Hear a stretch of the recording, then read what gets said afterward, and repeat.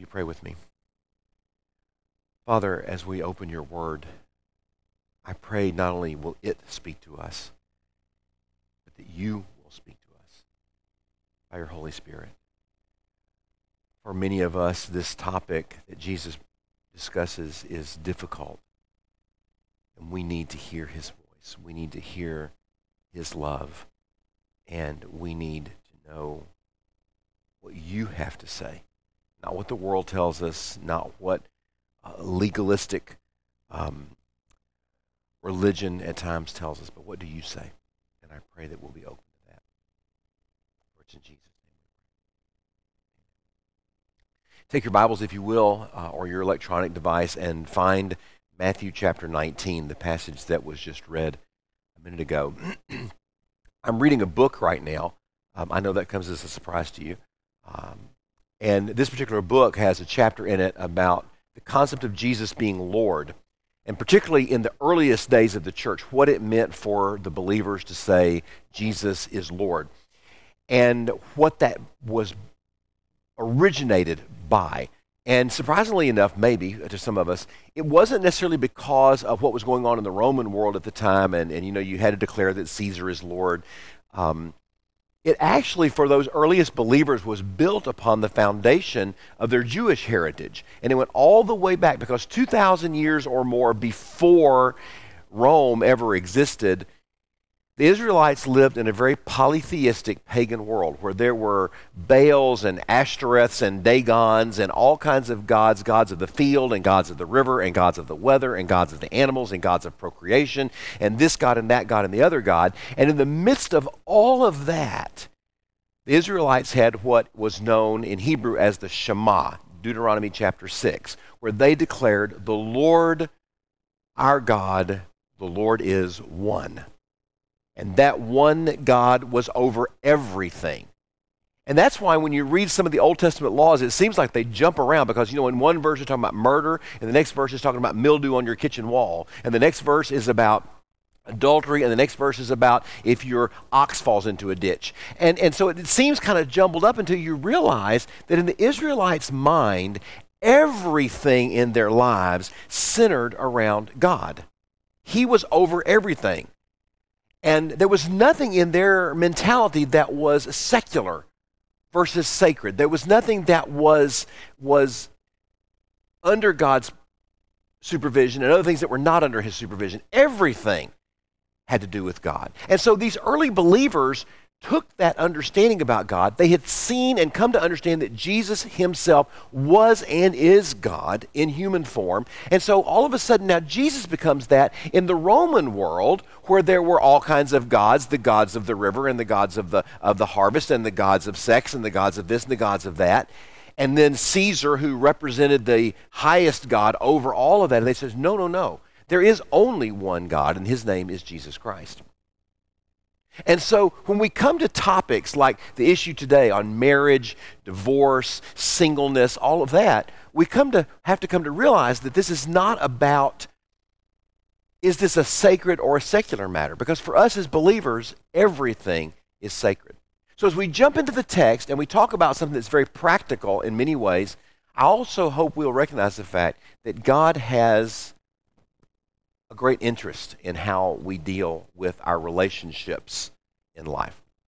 So in Matthew chapter 19, we start out with a little introductory section in the first two verses, and then we have two questions that the Pharisees bring to Jesus and his two answers, and then we'll kind of go from there. But let's just start with that. So in verses 1 and 2, it says this: when Jesus had finished this instruction, now that's going back to what he had said in chapter 17 and 18, particularly about forgiveness and restoring and being in real harmony with one another. When he had finished this instruction, he departed from Galilee and went to the region of Judea across the Jordan. Large crowds followed him, and he healed them there.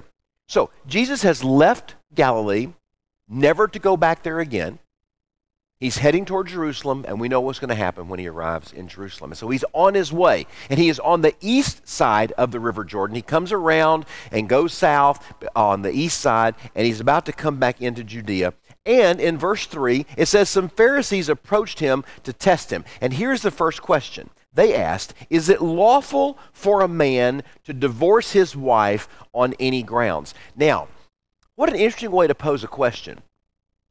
And I want you to see both the nerve of that question as well as the nature of the question. First of all, look at the nerve that they had. Here Jesus has just been healing these large crowds of people. It said in verse 2 that large crowds followed him and he healed them there. But rather than the Pharisees saying, tell us how you get this authority to heal these people, or tell us why it is that you believe that you're the Son of God, or tell us what all this death and resurrection conversation that we've been hearing means. They focus on asking, so tell us about this law from Deuteronomy chapter 24 about a man divorcing his wife. Is it okay for a man to divorce his wife for any reason? The nerve of them, when Jesus is doing these amazing miracles, to try and bring a question like that. But look at the nature of their question. You can see that in the way Matthew poses it. It says that the Pharisees approached him in verse 3 to test him. Same word could be used to tempt. In other words, they're trying to catch Jesus in something. And their question, the reason they're doing that is because there were basically two trains of thought about divorce in the Jewish world of Jesus' day. One said you could only divorce someone if there was some form of immorality or adultery, some spiritual issue that broke the marriage bond. The other school said, no, you can divorce her for anything that you don't like. I mean, she can burn your breakfast. You can find a better-looking woman, and you can divorce her and marry someone else. And so the Pharisees thought, well, we'll get Jesus to take a side on one or the other. They hoped he would take the side of the more conservative. Why? Well, do you remember last week? Remember what happened to the last guy that said divorce was wrong and happened to say it in the ears of Herod? Got his head lopped off. So they're thinking if we can get Jesus to side with the conservative view about marriage, they knew he had done it earlier back in Matthew chapter 5. If we can get him to publicly say that he believed that divorce was wrong, then they could go to Herod and say, here's someone else you need to take care of. Worst case scenario would be if he took a liberal side on this thing and said, oh yeah, you can divorce anytime you want to, they would be able to show him as being someone who is not a law abider. So either way, they thought they were going to get him in a trap. But look how Jesus answers the question. It's amazing. In verse 4, Jesus answers them. Haven't you read, he replied, that he who created them in the beginning made them male and female? And he also said, for this reason a man will leave his father and mother and be joined to his wife, and the two will become one flesh. So they are no longer two, but one flesh. Therefore, what God has joined together, man must not separate. Look at what Jesus does. The first thing he does is he goes back to the Bible. But he doesn't go to Deuteronomy 24. He doesn't set up a debate with them about Deuteronomy 24, which is where they had drawn this law of Moses about divorce. He goes all the way back to the foundation principle, to Genesis. Genesis chapters 1 and 2. He goes back to the original purpose of God in bringing people together. It's almost like he says to them, do you know how to read the scripture, but you've forgotten your ABCs? And the A of marriage is God brings a man and a woman together and brings them into unity together. There was no divorce in Genesis chapter 1, verse 27, which he alludes to in verse 4, that he who created them at the beginning made them male and female. And then he quotes Genesis chapter 2, verse 24, almost verbatim, about a man leaving his father and mother, joining to his wife, becoming one flesh. So Jesus goes back to the original principle. He says, you know what? There was no divorce in the Garden of Eden. Now, Jesus could have talked about homosexuality. He could have talked about other issues, but he decided to talk about unity. And then when he gets to verse 6, he gives a little short commentary on what he has said. He says, so they are no longer two, but one flesh. Therefore, what God has joined together, man must not separate. And if you read those three verses together, you hear Jesus' theme. And it was all about unity. He says 5 different times. Notice what he says. Look at your Bible with me. He says, he made them male and female. A man will leave his father and mother, be joined to his wife. The two become one flesh. What God has joined together, man must not separate. Again and again and again and again. He talks about this concept of unity between a man and his wife, or a husband and wife. This unity, this combining them together as one. Now, that's pretty obvious. What's not so obvious about that is the fact that in and through all of this, God is the focus. It's not so much about what a husband can and can't do, what a man can and can't do, what a wife can and can't do. The focus is on what God does. It's God that brings the man and the woman together. It is God that in the Garden of Eden, in that perfect situation, laid the foundation of how God brings a man and a woman together. Talk about eHarmony. This is Elohim harmony, all right? God does the work of bringing a couple together, joining them as one, and God's math is 1 + 1 + 1 = 1. That's the doctrine of the Trinity. Father plus Son plus Holy Spirit equals one God. And then 1 + 1 also equals 1. That's the doctrine of marriage. That when God brings a man and a woman together, that becomes one unit that should not be separated. Well, the Pharisees heard that, but that's not what they heard. They heard, we got him. He's taken aside. So they go, so let us ask you a follow-up question to that. Look at verse 7. Why then? Can you hear the snap? They thought. Why then, they asked him, did Moses command us to give divorce papers and to send her away? If we're not supposed to have divorce, if that's not an option, why did Moses give that command? And Jesus immediately responds with 2 corrections and a command. The first correction is he says, Moses permitted you to divorce your wives. You see that difference? They asked in verse 7, why did Moses command us? But that wasn't the point at all. It was, he allowed you, he permitted you to divorce. You see, what Jesus wanted them to understand is, it would be like a car. N.T. Wright, a British theologian, gives a great analogy of this. He says, cars aren't made to have accidents. Cars are made to drive down the road and be safe and carry you where you need to go. But because people have accidents, there are traffic laws that regulate what happens when that accident occurs. So in essence, Jesus is saying, God didn't create marriage because he wanted you to get divorced. And so he created, it's because God knew this was going to happen. He set up boundaries for it. And so the first thing he wants to understand is this was never God's intention. It wasn't God's will. It wasn't God's plan for a married couple to be divorced. But he knew it was going to happen, and so he permitted it under certain circumstances. And the second correction is why he permitted it. He says right there in verse 8, Moses permitted you to divorce your wives because of the hardness of your hearts. God says, because your hearts are sinful and you're going to do this, God set up a system. And you know, as I was thinking and praying about that, I was thinking about 1 John 1:9. Why does God give us 1 John 1:9? Why would he give us a way to confess our sins after we become believers? Because he knows we're going to do it.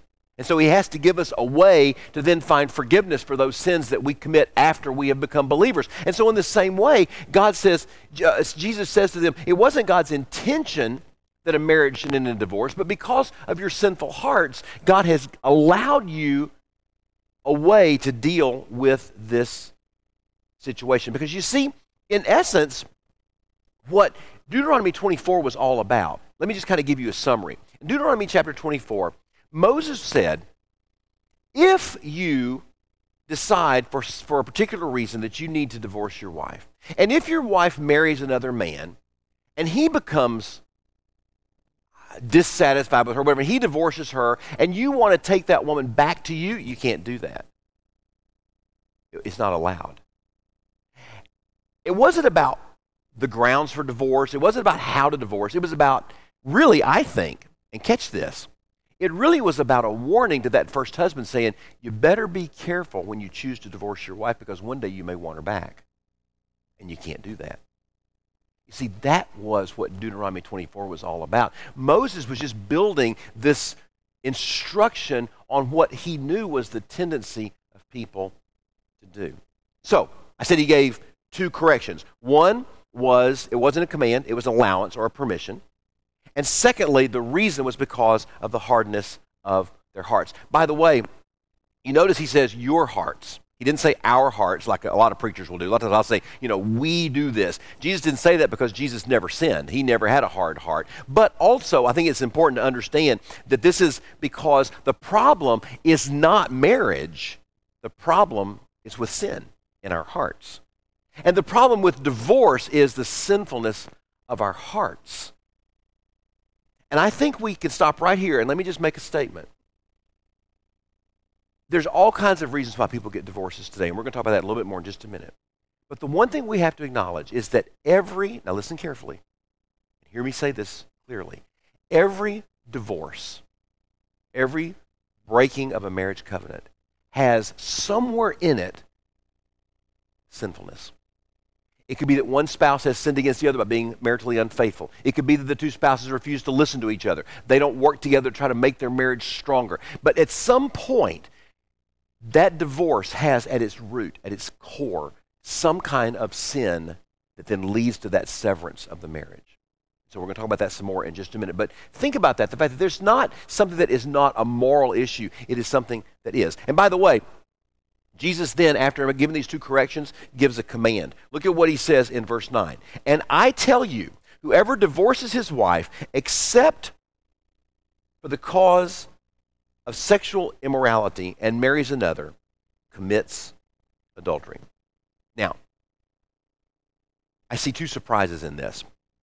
First of all, I'm surprised that Jesus gave any grounds for divorce. He could have easily said, if you're going to follow me, we're going to go back to the Garden of Eden. We're going to go back to God's original plan, and there will never be, divorce will never be heard of, it will never happen, it's not going to occur, it's not going to be allowed, it's never going to occur. But Jesus does give an exception, and that exception is for sexual immorality. Now, let's take out that phrase for just a minute and hear what Jesus says is the overarching rule about marriage. I tell you, whoever divorces his wife and marries another commits adultery. The other thing that surprised me about that is Jesus' authority. He says, I tell you. We talked about that a little bit last week. The fact that when Jesus says, I tell you, what that is saying is, I have the authority. All authority belongs to Christ. Jesus is Lord. Jesus is Lord over our marriages, just like he's Lord over the church. I say to you. But now notice, there is this exception, except for sexual immorality. Well, that leads us to 1,000 questions. 1,000 questions we could ask about this. And I'm only going to have time to answer 4 of them, okay? The other 996, we'll have to wait for another time. But let me answer these 4. Number 1, what is meant by sexual immorality? Okay, the word in the Greek for this has to do with any kind of sexual relationship that is outside of the bonds of marriage. It primarily is adultery, but it could be other forms of sexual activity that is not part of the marriage bond. That word can mean anything from, and forgive me, I don't want to offend anybody, but it can infer bestiality, homosexuality, again, adultery, any kind of sexual activity that is not part of the marriage bond, Jesus says, is possibly grounds for divorce. Second question, why is that the one exception? Because that is the one thing that breaks the bond, not only between the husband and wife, but also the commitment that was made to God. Almost all of you have been here long enough that you've been through at least one wedding that we do. And whenever I perform a wedding, I always ask my couples to make 2 vows.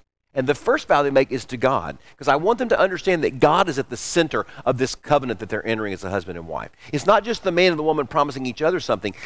They are promising God something. And so this is the one thing that will break that vow, that bond, that commitment they've made to God and to one another. Third question, is adultery the only exception? Well, it is here. The only exception that Jesus gives is this one. However, over in 1 Corinthians chapter 7, Paul gives us another example, and that has to do with abandonment, especially between a married spouse and an unmarried spouse. Let's say two people are not Christians. One of them becomes a believer. The non-believer says, I don't have anything to do with you anymore. I'm going to leave you. I'm going to throw you out. We're going to get a divorce. I don't want to be around you anymore. And Paul gives an exception. Now, let me say this. I believe that the reason God inspired Paul to give us that exception is to remind us that there are times when we have to very carefully and prayerfully as the church look at circumstances. Let me just give you a very easy example. A man is physically abusing his wife repeatedly. How could we say, oh, you should stay in that relationship. Oh, but if he commits adultery, you get a free ticket out of the marriage? No. we have to carefully and prayerfully look at what is the sin that is causing the rift in the relationship. Can that sin be confessed, repented of, and corrected or not? And very gently look at circumstances that would lead to the severance of a marriage. But it should never be something that is done lightly or without a biblical, spiritual cause. Question number 4. Does the sin of adultery necessitate divorce? Absolutely not. No. Now, in the case of an unrepentant spouse, the one, say, who has committed the adultery is not repentant. They don't confess it. They don't ask for forgiveness. They don't want to restore the relationship. That may be the best option. And it is allowed. But you got to remember, you turn back to chapter 18 and Jesus talks about forgiveness. How many times do we forgive? And how do we restore relationships when the relationship has been broken? And so there may be times when a spouse will choose the route rather than divorcing that adulterous spouse. If the spouse is repentant, they ask for forgiveness, they're willing to do what they can to rebuild that trust. That is a huge, huge gift of grace. But you see, in many ways, it's just like what happens in the life of the church. Because in the life of the church, you will have someone who sins and they're not repentant. And after the church has done everything they can to try to restore that person, if they just absolutely refuse to repent, they need to be put away from the church so that they can understand the consequences of their actions. But the minute that unrepentant member of the church understands the consequences of their sin, they confess their sin, they repent of that sin, they're brought back into fellowship again. The same way with the marriage. It can be that a person has sinned against their spouse, they're not repentant, and so the severance of the marriage occurs, they come to their senses, they recognize what they've done, they ask for forgiveness, and the relationship can be restored.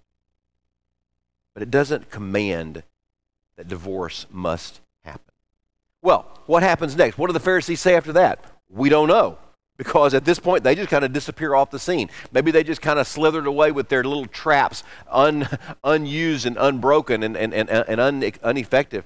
But the disciples step in, and they follow up with a statement in verse 10 that leads us to a higher view of what this is all about.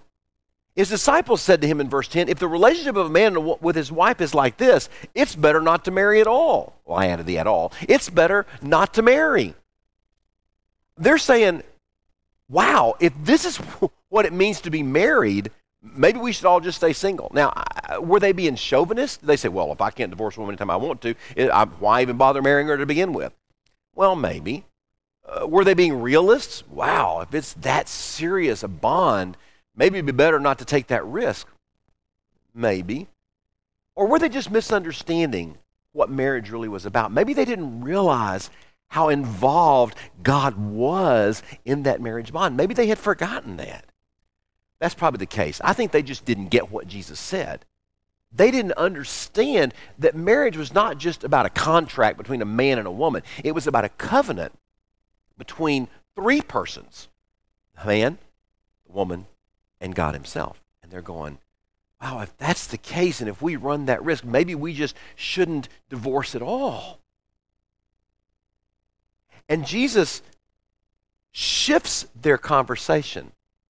You notice how he does that? He doesn't say, oh, no, guys, no, marriage is wonderful. Don't you know how wonderful it is to hold your wife's hand as you walk along the shores of the Mediterranean and listen to the waves lap up and the doves flying around the cliffs of, and watch the sun go down on the horizon. It's beautiful. It's a wonderful thing. Jesus doesn't do that. Instead, he turns to what they say about singleness and responds to that. He gives a eulogy to eunuchs, as it were. Look at what he says in verse 11. He told them, not everyone can accept this saying. Now, what's this saying? He's not talking about what he had said about marriage. He's talking about what they said about being single. Maybe we should just be single. Jesus said, now, wait a minute. Not everyone can take that saying, but only those it has been given to. For there are eunuchs who were born that way from their mother's womb. There are eunuchs who were made by men. And there are eunuchs who have made themselves that way. Now, that's metaphorically speaking. It doesn't mean that they have self-mutilated or anything like that. He's talking about the fact that they have chosen either not to be married, or maybe they have chosen not to remarry after a divorce or after being widowed, because of the kingdom of heaven. Let anyone accept this who can. Let me take just a few minutes and talk about this issue, because it's very, very important as well. I think it's important for us in the church. It's important for us as evangelical believers to understand. Jesus is saying to his disciples, and through them to us, that there are some people who are willfully, volitionally single. They have sensed God's call in their lives to live their life as a single adult. For the sake of the gospel, he says. For the sake of the kingdom. In other words, they have come to a point in their lives where they have felt God's call to them, and they have sensed that the best way for them to live out their call to serve God is by being single instead of being married. It's just like our calling to serve God in our vocation. I can feel a sense of God calling me to give him my life, to serve him. And so does Russ Frink. And so does Nancy Young. And so does Sarah Schaefer. And so Russ lives out that sense of calling by being a godly accountant in his firm. Nancy does that by being a godly legal secretary. Sarah does it by being a godly employee at a clothing store. I do it being a godly pastor. You see, the way we live out that sense of calling may be different, but the calling is the same. And in the same way, there are many of us who are called through our marriages to serve God and serve his kingdom, but there are others who are called of God to live their lives as singles, and that should be honored. That should be elevated. That should be respected. It doesn't mean that they should be a nun or a monk and live in a convent or a monastery. It means as they live out their lives, they serve God's kingdom. And that's the broader point. And I wanted to write it down exactly the way I wrote it in my notes so that I could say it to you exactly the way I intended it. This is the point I want to make. This is the higher view of the kingdom. The kingdom of heaven should be so important that it should seem perfectly normal if someone would want to give up marriage for it. It should be so normal for us that the kingdom of God is more important than everything else in our lives that we wouldn't be surprised if someone feels that sense of calling means that they're going to abandon marriage in order to serve God and serve his kingdom. And that is so important for us to see, because we have this tendency in the church to so elevate marriage and family that we make single adults and single young adults in our church feel like that somehow or another they haven't quite arrived yet. And as I was talking to Christine Miller the other night about this, and I said, you know, it's interesting that in some ways it is the same thing for a single person, not just to be single, but to be single and celibate, as it is for a married person, not just to be married, but be married and faithful. Because in both cases, whether we are single or whether we are married, if we are living under the call of God in our lives, our role is to be testimonies and witnesses to those around us.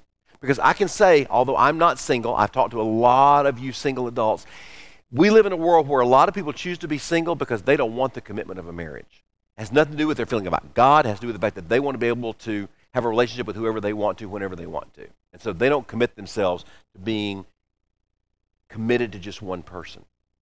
And in the midst of that, a Christian single keeps their body in service to Christ and in service to the kingdom. And a married couple keeps their bond and their commitment to Christ and their bond of marriage pure and holy, so that both single and married can be testimonies to Christ. And so we as Christians should honor those who have felt the call to be single. We should pray for them.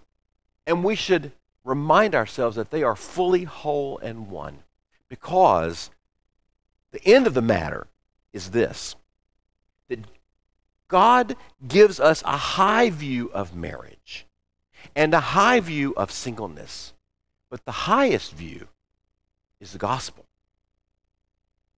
And we should be able, whether we are single, married, divorced, to understand that ultimately it all comes back to putting the gospel first. So let me close with this. If you are not yet married, and you feel that God has called you to a married life, or if you are married and you are still with your first spouse, whether it's for a year or 36 years or 55 years or more, understand that in God's plan, the general rule is divorce is not an option. God has brought the two of you together, and he has done the math. 1 + 1 = 1. Or if you're not yet married, he is right now crafting your future spouse. And single young adults, students, one of your main prayers every day should be, God, I pray for the person that you will bring me to and bring to me someday to be my spouse. That you will prepare him or her right now, today, to be your child and a good partner for me. And for those of us who are married, to pray every day, God, keep us faithful to the covenants that we have made. For those of you who have been through a divorce, I want you to understand that somewhere in the seed of that divorce, there was a sin. It may have been your ex-spouse's sin. I'm not saying that. It may have been that both of you sinned. But the divorce occurred. And now you have moved down the road. You cannot go back and undo what has happened since then. The one thing I would encourage you to do is, first of all, identify what was the sin that led to our divorce. And if the sin is something that you did, first of all, confess that to God and ask him to forgive you if you haven't already. I know that many of you couples have already been through that, and you can walk clean and pure before the Lord. But if you haven't, go to God first, and then go back to your ex-spouse. They may not want to hear what you have to say, but you need to say it. You need to say, I've come to realize that I sinned, and my sin led to our divorce, and I just want to ask you to forgive me. I know we can't go back and undo what's been done. We've moved farther down the road, but I just want you to know that I'm sorry. And then you can go on, whether you are remaining single after that divorce, whether you have been remarried or are choosing to be remarried. You can go into that knowing that your sin has been forgiven. When we confess, he is faithful and just to forgive us and to cleanse us. If you are living in a second marriage, a marriage after your first marriage, please don't think that you have to live the rest of your life in an adultery situation. That is not the case at all. When you left your first spouse and remarried, there were some consequences to that. But you can live your life today in purity, because God says, my mercies are new every morning. The bottom line is, beloved, whatever your situation in life, remember, the key is the gospel first. Is his kingdom first and foremost in your life? If it's not, let's deal with that today. Let's pray together. Father, this was not a passage on the doctrine of marriage, just a few verses. This does not mean that Jesus doesn't honor marriage or singleness. He does. But ultimately, Father, this is about understanding that we must always put you first. That our marriages, just like our relationship with you, are under your umbrella. Our lives are under your umbrella. And whether we are feeling called to a life of singleness, whether we are being called to a life of marriage, whether we are being called to a life with children or without children, ultimate question, Father, is, are we putting the gospel first in our lives? Are we putting your kingdom first in our lives? Or are we putting marriage or family or work or money or houses or lands ahead of you? There may be some of us whose heads are bowed right now before you, for whom that's the case. And if so, Father, I pray that today they will recognize the fact that anything that comes ahead of you must be submitted to your lordship, or else you are not Lord. You must be Lord of all. There's nothing that is secular in our lives. Everything is sacred. Everything is under your protection. And so, Father, in this moment right now, with our heads bowed before you, may we say in our hearts, Jesus is. To that end, we take this text, married, single, divorced, remarried, and we find grace, and we find hope, and we find joy as we seek your kingdom first and foremost. For it's in Jesus' name.